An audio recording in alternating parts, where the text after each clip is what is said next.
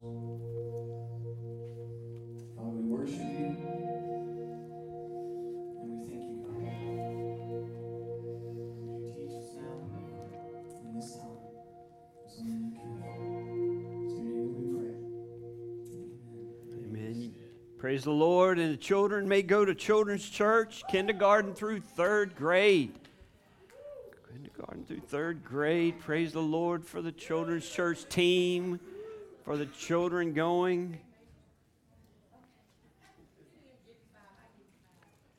Have you all figured out a theme for this church, by the way? One of our themes is our children. They are important to us. And it is pretty exciting to be down there. I just thought I'd say that. So, I feel like it was another life ago, but I was on duty at Coast Guard Station Hatteras Inlet a number of years ago, and it was a stormy day. It was a day where we knew somewhere on the Outer Banks something was going to happen. And it was probably mid-afternoon, and you could hear. It wasn't one of those things where you could only listen if it dealt with Hatteras Inlet. You were listening to everything in Group Cape Hatteras. So you were listening to things from Moorhead all the way, almost to Elizabeth City, and so on and so forth. And the call came, Mayday, Mayday, Mayday. This is the motor vessel Lois Joyce. We are taking on water in heavy seas. We are disabled and adrift. We have 4 people on board. We need help immediately. And so Coast Guard Station Oregon Inlet would be dispatched to that. Helicopter from Elizabeth City would be dispatched to that. And then we would hear Coast Guard, this is motor vessel Lois Joyce. We are breaking apart. We need help immediately. Helicopter gets on scene, pulls the people off of the boat. The boat runs aground on the beach and is destroyed by the sea. And for years after that, you could go to Oregon Inlet and you could see the remains of the Lois Joyce. You could see the remains of that boat, and you may even know about it. Now here's the problem. We're doing Shipwrecked this week. Rescued by Jesus. Shipwrecked on a deserted island. On an island that we've dressed up and made look beautiful and all these kinds of things. But here's the thing. Here's what I don't hear from people. I don't hear Mayday, Mayday, Mayday. This is Pete Hypes. I am lost in my sin, and I am dying and going to hell, and I need Jesus to save me. That's not what I hear. That's not what most people will say, because see, sin has been dressed up to look good. Sin might actually temporarily feel good. Sin might be something that we're okay with. And the more we see in the news, the more we see in our culture, in our society, in our country, we're becoming more and more tolerant of things that God hates. And so we would love nothing more than for people to declare Mayday in their lives and want to be rescued. But many times you're going to walk up to a person that doesn't even really know they're lost. Now, you sit there and you go, everybody knows they're lost. Well, you've got to explain what it means to be apart from God, what it means to not have Jesus in your life, what it means to be run by your sin, what it means to be living in the kingdom of darkness and the kingdom of Satan. Because understand, there are two kingdoms: kingdom of darkness, kingdom of Satan, kingdom of light, kingdom of God. We are born into the kingdom of darkness. We are born into that. It is when we accept Jesus Christ as our Lord and Savior that we then move to the kingdom of light, to the kingdom of God, and we are never again separated from Him. Never again separated from Him. So as we read this account today of a man named Saul, I want us to think about that. Because we call this the Damascus Road experience. We call this his salvation experience. And you know what? You're not going to hear the things that you might think you're supposed to hear in this experience of Paul's salvation. Actually, Saul. I keep doing that, but it's coming, okay? It's coming. But right now he's Saul. Acts chapter 9. Acts chapter 9, starting in the first verse. Then Saul, still breathing threats and murder against the disciples of the Lord, went to the high priest and asked letters from him to the synagogues of Damascus, so that if he found any who were of the way, whether men or women, he might bring them bound to Jerusalem. As he journeyed, he came near Damascus, and suddenly a light shone around him from heaven. Then he fell to the ground and heard a voice saying to him, "Saul, Saul, why are you persecuting me?" And he said, "Who are you, Lord?" Then the Lord said, "I am Jesus, whom you are persecuting. It is hard for you to kick against the goads."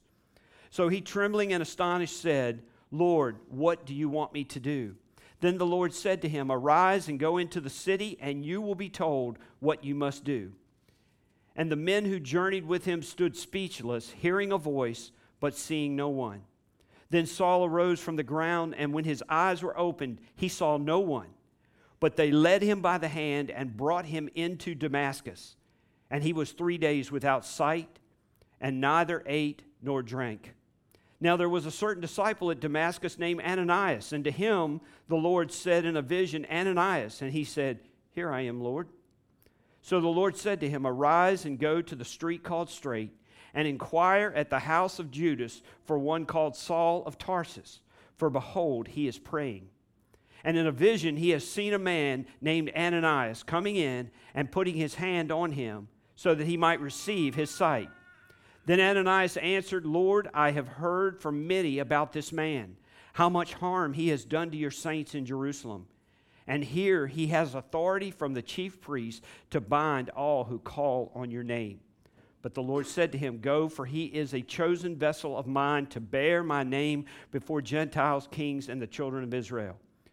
For I will show him how many things he must suffer for my name's sake." And Ananias went his way and entered the house, and laying his hands on him, he said, "Brother Saul, the Lord Jesus, who appeared to you on the road as you came, has sent me that you may receive your sight and be filled with the Holy Spirit." Immediately there fell from his eyes something like scales, and he received his sight at once, and he arose and was baptized. So when he had received food, he was strengthened. Then Saul spent some days with the disciples at Damascus. Wow, what an experience. What an experience. And most of us will not, unless you come up on this stage, most of us will not experience that kind of light. Okay? But it was a light so bright that it drove him to the ground. And you know what? It was right in the midst of what he was doing to the Christians. That's what they called the way back then, or that's what they called Christianity back then, was the way. And so there Paul, whether it be killing Christians, whether it be beating Christians, whether it be imprisoning Christians, he was in the midst of that. He was in the midst of it as all of this is going to take place. He is doing what he believes God has called him to do, as well as the priest and those leaders of religion in that day. He's doing what he believes that he's supposed to be doing. And I think there's so many messages in this message. There are so many lessons for us in this. And that is, you know what? It matters not where a person is at. It matters not where they're at. God can stop them in their tracks and can save them on the spot.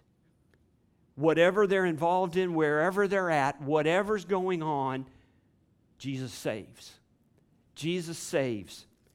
And so here they are. And this, you see, Paul was credentialed to be this persecutor of the church. He was credentialed by the high priest. He was given letters. He was given letters because he's about to make a long journey from Jerusalem. And I'll tell you that in a second. But here's the thing. I got to thinking about the letter. All right, so you all know we go to Africa. And if you don't know, we go to Africa. Headed back there in January. And I was driving in Africa.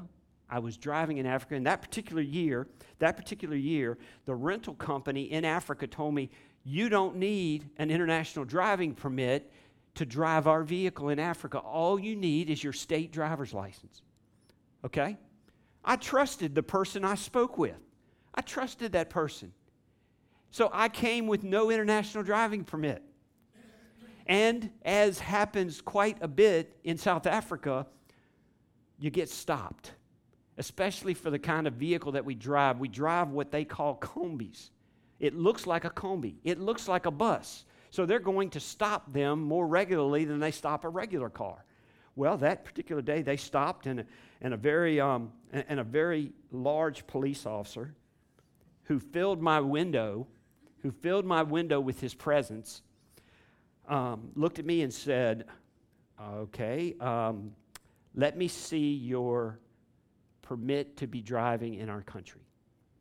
So I pull out my driver's license and I hand it to him. He says, no, that's not what I'm talking about. I need that international driving permit. I said, but I was told I didn't need it. Well, that would begin a dialogue that I had for as long as I could have it with him.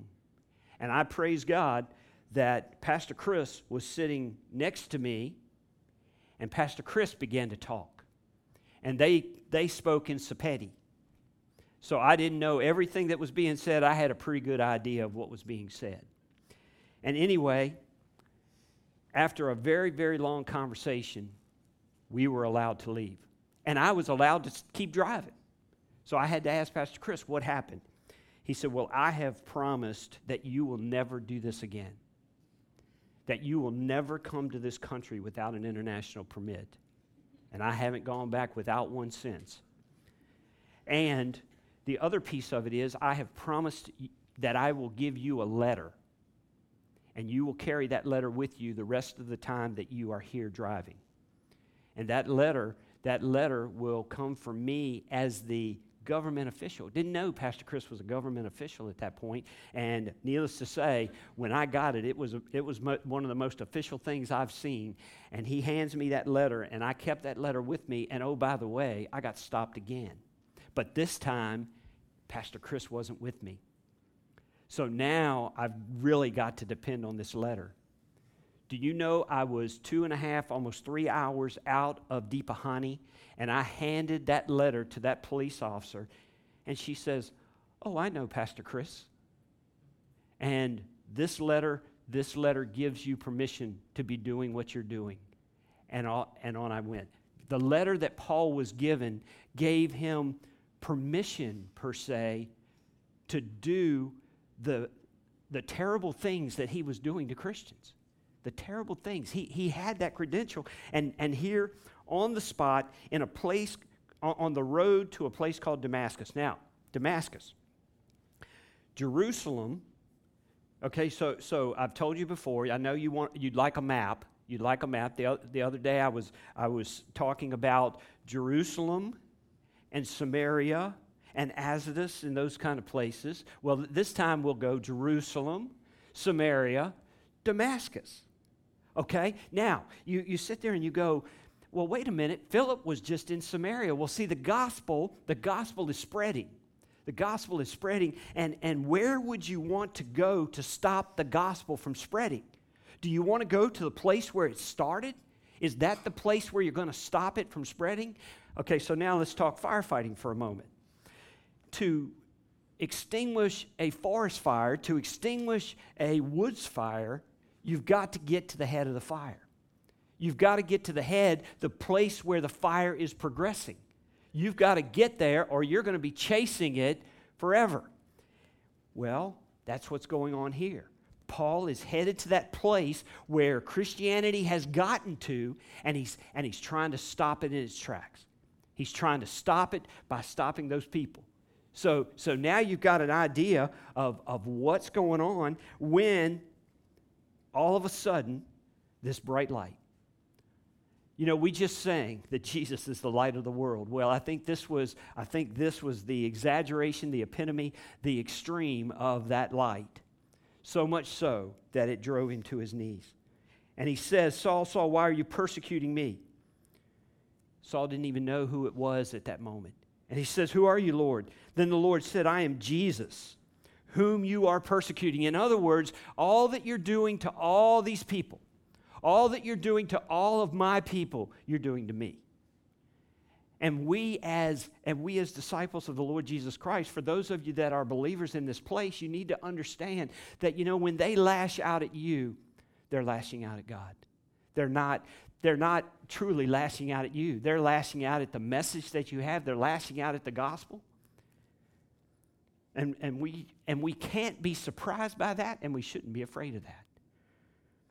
And he said, I am Jesus, whom you are persecuting. It is hard for you to kick against the goads. Well, you know what a goad is? Have you ever heard of an ox goad? Have you ever thought about a stockyard? Went by one the other day. I didn't stop by to see how it was going. Okay, I did get behind a very big pig truck, and it was full of pigs, and I just felt sorry for them for a moment. Okay, but I still eat bacon.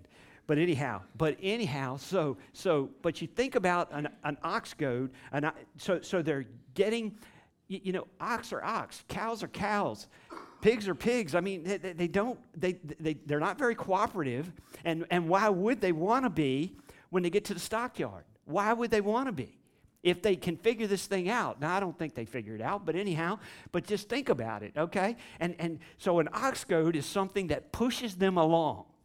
It's a poker, in a matter of speaking.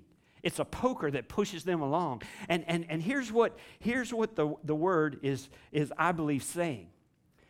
You know something, Saul, when you persecute other believers, when you set out to do the things you're doing, you might as well be dealing with the business end of an ox goad. You might as well, because you know what? You can't push against it. You can't work against it. It's much stronger and much bigger than you are. So he, trembling and astonished, said, Lord, what do you want me to do? Then the Lord said, arise and go into the city, and you will be told what you must do. Now, this salvation experience that he has there on this Damascus road, this acknowledgement of who Jesus is, this acknowledgement of the one that he hated just moments before, is changing into a love for the Lord like many of us could never understand. And most of the New Testament is written by this person. Most of the New Testament is written by this person. And the men who journeyed with him stood speechless, hearing a voice, but seeing no one. There are 3 different accounts in the book of Acts about this, of some seeing this, some not hearing this, some hearing this, some not seeing this. We'll go through that as we get to these places. But I tell you, the accounts are different, even in the people that were right there. But you know what? Jesus did it the way he wanted to do it. Then Saul arose from the ground, and when his eyes were opened, he saw no one, but they led him by the hand and brought him into Damascus. This powerful, I'm just going to say it this way, this powerful, mean man is now brought to blindness and has to be led by the hand. This is the person who went into homes and dragged Christians out. This is the person who beat Christians. This is a person who imprisoned them. This person, this is who he was, and now all of a sudden he's blind and has to be led by the hand into the city of Damascus. And he was and he was 3 days without sight, neither ate nor drank. 3 days. 3 days without his sight. Do you understand that Jonah spent 3 days in the belly of that fish? Jesus spent 3 days in the tomb. 3 days in the tomb. Paul, 3 days without his sight. Now there was a certain disciple at Damascus named Ananias. And to him the Lord said in a vision, Ananias, and he said, Here I am, Lord. If the Lord calls on you, where will you be? If the Lord calls on you, what will you say? If the Lord wants you to do something, if the Lord wants you to do anything, where will you be? What will you do? Ananias says, Here I am, Lord. So the Lord said to him, Arise and go to the street called Straight and inquire at the house of Judas for one called Saul of Tarsus. And behold, he is praying. And in a vision he has seen a man named Ananias coming in and putting his hand on him so that he might receive his sight. This is what only God can do. And he's doing this in Saul's life. And he's doing this through a vision to Ananias. Then Ananias answered. Now listen to his answer, and you got to think about this now. It's not like Ananias is trying to be disobedient. It's not like he's trying to say, well, Lord, I don't want to do what you've told me to do, but I do have some concerns. I do have some concerns, and here's my concern. Then Ananias answered, Lord, I have heard from many about this man, how much harm he has done to your saints in Jerusalem, and here he has authority from the chief priest to bind all who call on your name. In other words, Lord, are you sure that this is what you really want me to do? Me, a Christian, me, a disciple of yours, me, one that follows the way? And this Saul, this is what he's doing. This is what I know he has permission to do. And you want me to do this? And this is what the Lord says. Go, for he is a chosen vessel of mine to bear my name before Gentiles, kings, and the children of Israel. For I will show him how many things he must suffer for my name's sake. And you know what? You might say, well, that doesn't look like a salvation experience. That doesn't look like how a person gets saved the way I think it ought to be. Well, you know what? I think we're seeing that salvation is truly between a person and the Lord. Between a person and the Lord. Now there's fruit that we can look at. There are various things that we can look at. We can listen to what a person says. But I've heard many people say, "Yes, I accept you, Lord." Never to darken the door of a church, never to do anything with it from that day forward. It's almost like, if I say this, maybe he'll leave. If I say this, maybe he'll leave me alone. Our lives should reflect our salvation experience. And Ananias went his way and entered the house. And laying his hands on him, he said, Brother Saul, the Lord Jesus, who appeared to you on the road as you came, has sent me that you may receive your sight and be filled with the Holy Spirit. Now here we've got another man, another person, Ananias in Damascus. Okay, he didn't call there when Philip was there in Samaria, and the people there were there. Praying to receive Christ and so on, and they wanted to know that there was evidence, so they called for Peter and John, and Peter and John went and laid hands on them, and it was through that experience that the Holy Spirit fell upon those people. Well, they didn't call for those disciples. God called for Ananias. God called for Ananias. God empowers who he wants to empower to do what he wants to do. Let me read that again. Brother Saul, the Lord Jesus, who appeared to you on the road as you came, has sent me that you may receive your sight and be filled with the Holy Spirit. Immediately there fell from his eyes something like scales, and he received his sight at once, and he arose and was baptized. You know what that says to me? Saul got saved right here.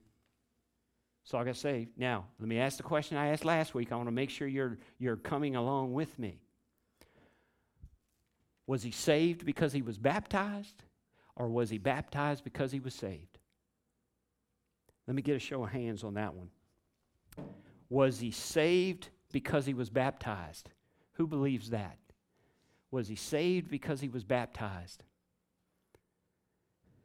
Let me see a show of hands for, was he baptized because he was saved? Thank you. I feel so much better. I feel so much better about that.